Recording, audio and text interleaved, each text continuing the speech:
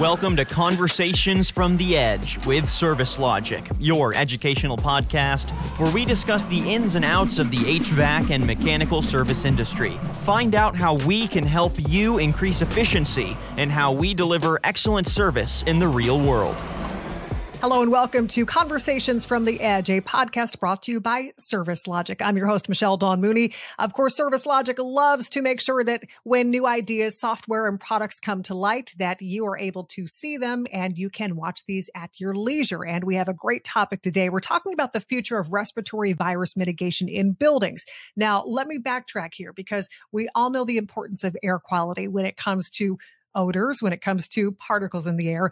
But today we're specifically talking about the need for virus mitigation. I don't have to tell you, we are in cold and flu season right now, and especially post-pandemic, we're understanding the importance even more so of making sure that our air is as clean as it can be. So I have two great guests who are going to help me with this conversation today. Kevin Boyle is the Vice President of Products and Marketing at GPS Air, and Charles Waddell is the founder and CTO at GPS Air. Thank you both for joining me today. Thanks for having us. Michelle. Why is respiratory virus indoor transmission such an important topic right now? Yeah, appreciate the chance to be here and talk about it. It's, while our products and our technology for the past decade plus have been deployed to try and help with indoor air quality, particle reduction, and odors. You mentioned those. It really is respiratory virus mitigation that has taken center stage. It was really COVID-19 that did that. It's always been an issue. People have been getting sick in buildings for many years. But COVID-19 really elevated that when it became common and commonly understood that this was happening and transmissible indoors. Then people started to really pay attention. And there was a lot of investment and attention and energy that was put against that. We're having a really bad flu season right now. You see our hospital system is under pressure. Drugstores are oftentimes out of the necessities. So it's happening now. And we think that this is with us, that this is the respiratory viruses are going to be a challenge for buildings and for occupants into the future. We are excited. ASHRAE, which is our standards making body for the HVAC industry, has recently announced they've taken on an initiative to develop a standard for respiratory virus mitigation in buildings. And so that's a really big step. So it's one of the reasons why it's a great topic for us to cover today. So talking about that current landscape, let's dive a little deeper. What is the standard development and code adoption looking like right now? So right now, ASHRAE has created a new standard called Standard 241. It's in its infancy right now. It's actually a request from the White House for ASHRAE to develop the standard for mitigation of airborne infection and transmission of this respiratory virus. And so we're pretty excited. We have applied to participate on this committee.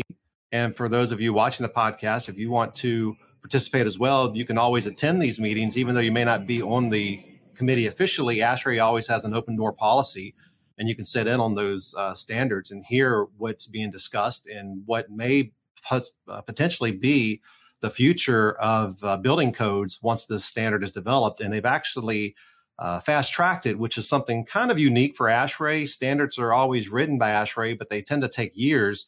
And this has been requested to be completed within 6 months. And I think that's very important with what we're facing right now with all these different outbreaks that we're seeing across the world. Yeah, absolutely. And let's talk about, indoor air quality. We discussed why it is so important because obviously, especially during cold and flu season, even more so. And Kevin, I believe you said in the beginning, after the pandemic, we're even more aware of the necessity that we really need to monitor that air quality. So how are buildings contending with all of this when it comes to the context of respiratory virus mitigation? A lot of things have changed over the last couple of years with building and operations. Historically, buildings were designed to provide thermal conditioning, proper temperature, proper humidity, but the overall view of indoor air quality has significantly changed during the pandemic. Now people are worried about how to control the virus in the space, and multiple layers have started to be incorporated into buildings, including active technologies like UVC or needlepoint bipolar ionization, or what we call soft ionization.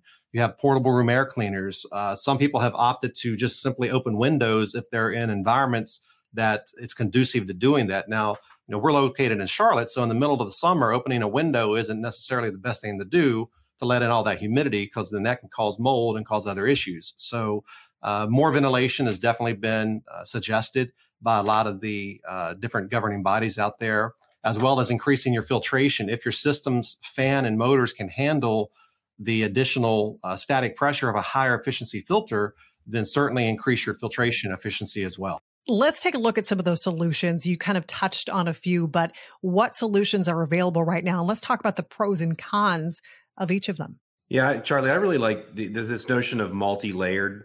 I think that's really important. I think when it comes to the solution set that's available for buildings and for practitioners, engineers, and facilities managers that are trying to put together the best indoor air quality strategy, there's these layers, and each of them has trade-offs. So some of the trade-offs that we think about, cost is certainly one of them. Energy consumption is another. One of the goals of this community is decarbonization. We want to be responsible with our energy consumption. So we've got to think about, when we're trying to solve one problem, are we creating another? Also noise. That's a major issue. I like to break down the solution set into in-space solutions, things that are actually in the space with the occupants versus those that are out.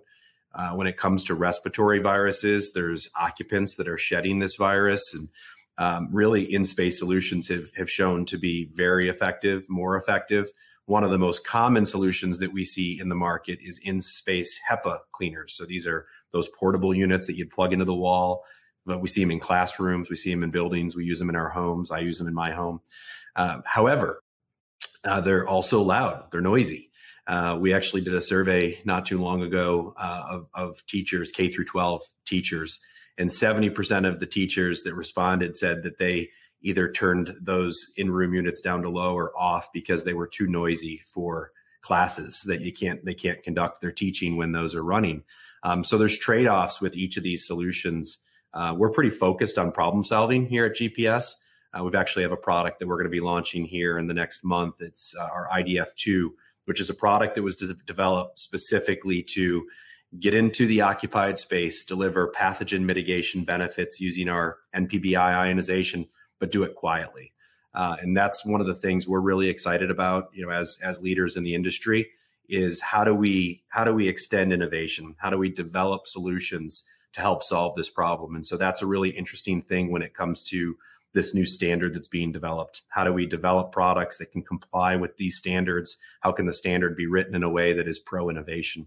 Yeah, and Kevin, I'd like to add to that. One of the things I'm really excited about with this new product that's going to be the ceiling-mounted air purification device is that it requires no maintenance. It's an auto-cleaning system. There's no filters inside of it. Unlike a lot of other technologies out there, these school districts, as an example, have received a lot of government funding to pay for technologies. However, they're not going to continue to receive government funding to pay for the replacement parts that a lot of these technologies require. So at some point in the future, the money that they have spent may be wasted because they're not going to be utilized properly when the school districts have to come up with the money to pay for those replacement parts and the maintenance on those systems. Wow.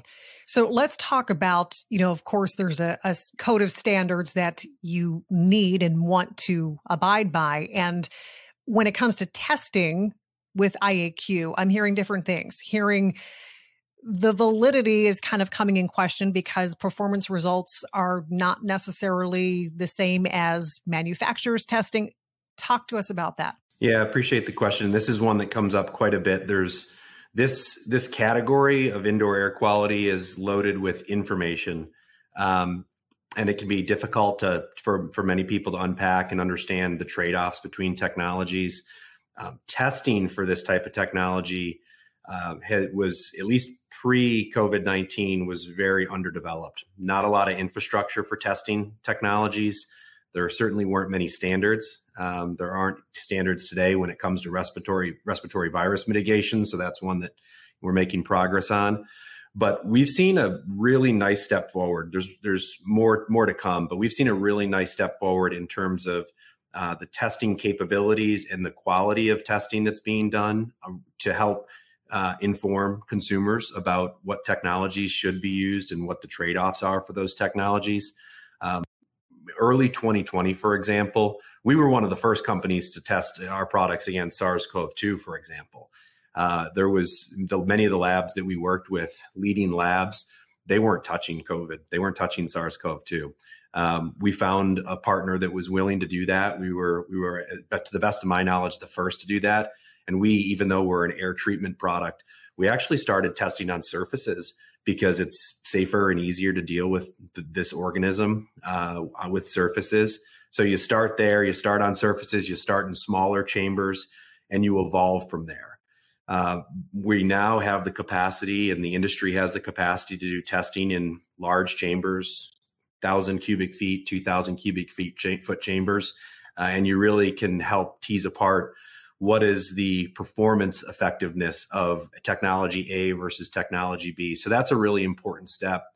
There's still more work to be done. I think that many of the academics in the space are starting to grapple with some of these things and make sense of it. One of the common mistakes that we still see that's happening, there's an organism that some people listening to this may have heard of. It's called MS2.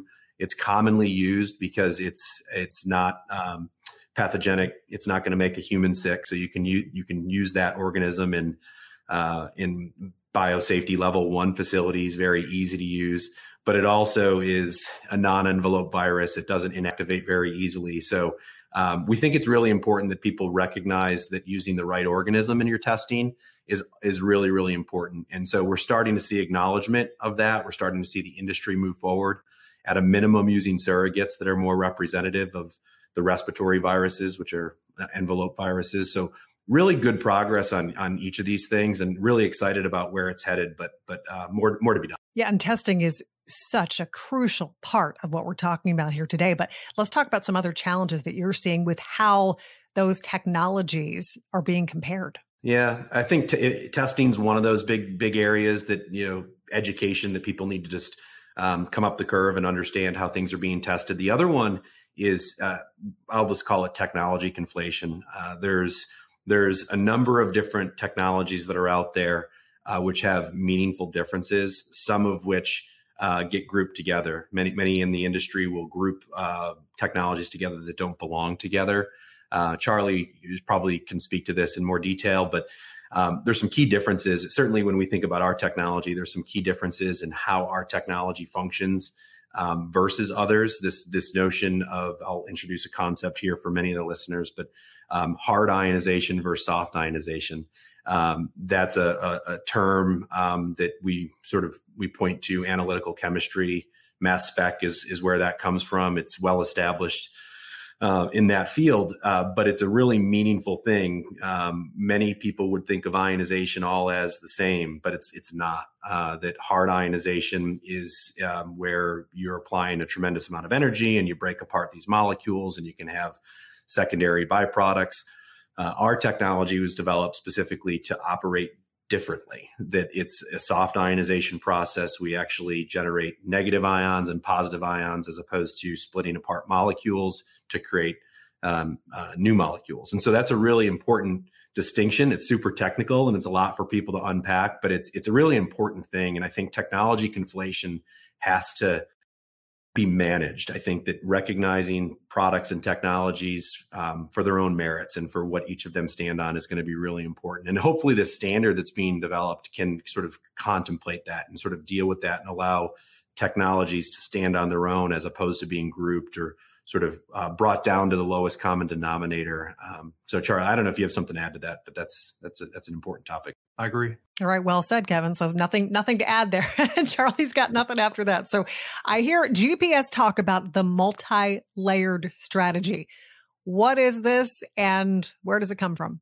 So the multi-layered strategy is the concept where you use multiple technologies in combination with each other to get a better result. If you go back to where I first heard about it was actually April of 2020, when a paper was published by a company called the Mission Next Foundation, and it was a joint partnership or venture between Auburn University and Maxwell Air Force Base, or Air University as they call it. And they got a lot of doctors together, engineers, medical doctors, and they came out with this multi-layered air defense strategy, or what they call MLADS. You know how the military loves their acronyms. So MLADS is what they call it, but again, multi-layer air defense strategy. And by incorporating multiple layers, or what they call the Swiss cheese model, where each slice of a piece of cheese has holes in it. And if you put enough of them together and stack them together, then air could not directly move through that stack of cheese, even with all those holes, because it's multi-layered. And so the multi-layer would really refer to using proper ventilation, using increased filtration when you can do that, portable room air cleaners, things of that nature. That's all part of this multi-layered strategy. And that's one of the things with GPS we've always recommended. We've never said that we're the silver bullet. It's not just one solution and you're done. With our technology, you need to layer it with other technologies to have the maximum benefit. As an example, you would want to use a minimum of a particle filter with our technology if you want to see particle agglomeration, particle reduction within the actual space itself. Now, if you're looking for strictly inactivation, a lot of the testing that you can read on our website, it was done without particle filters. It was strictly done to show the impact of only ionization against especially SARS-CoV-2, as well as some other pathogens that we've tested. So while it can work by itself, it works best in a multi-layered approach to all of these buildings that are having these issues with this virus. Is the multi-layered solution approach common? Who's using this method right now? It's becoming more and more common just by nature of how a lot of HVAC systems are designed. They inherently have some part of this multi-layered strategy where they have some outside air, maybe not as much as they have now based on what all these government bodies have recommended through the pandemic.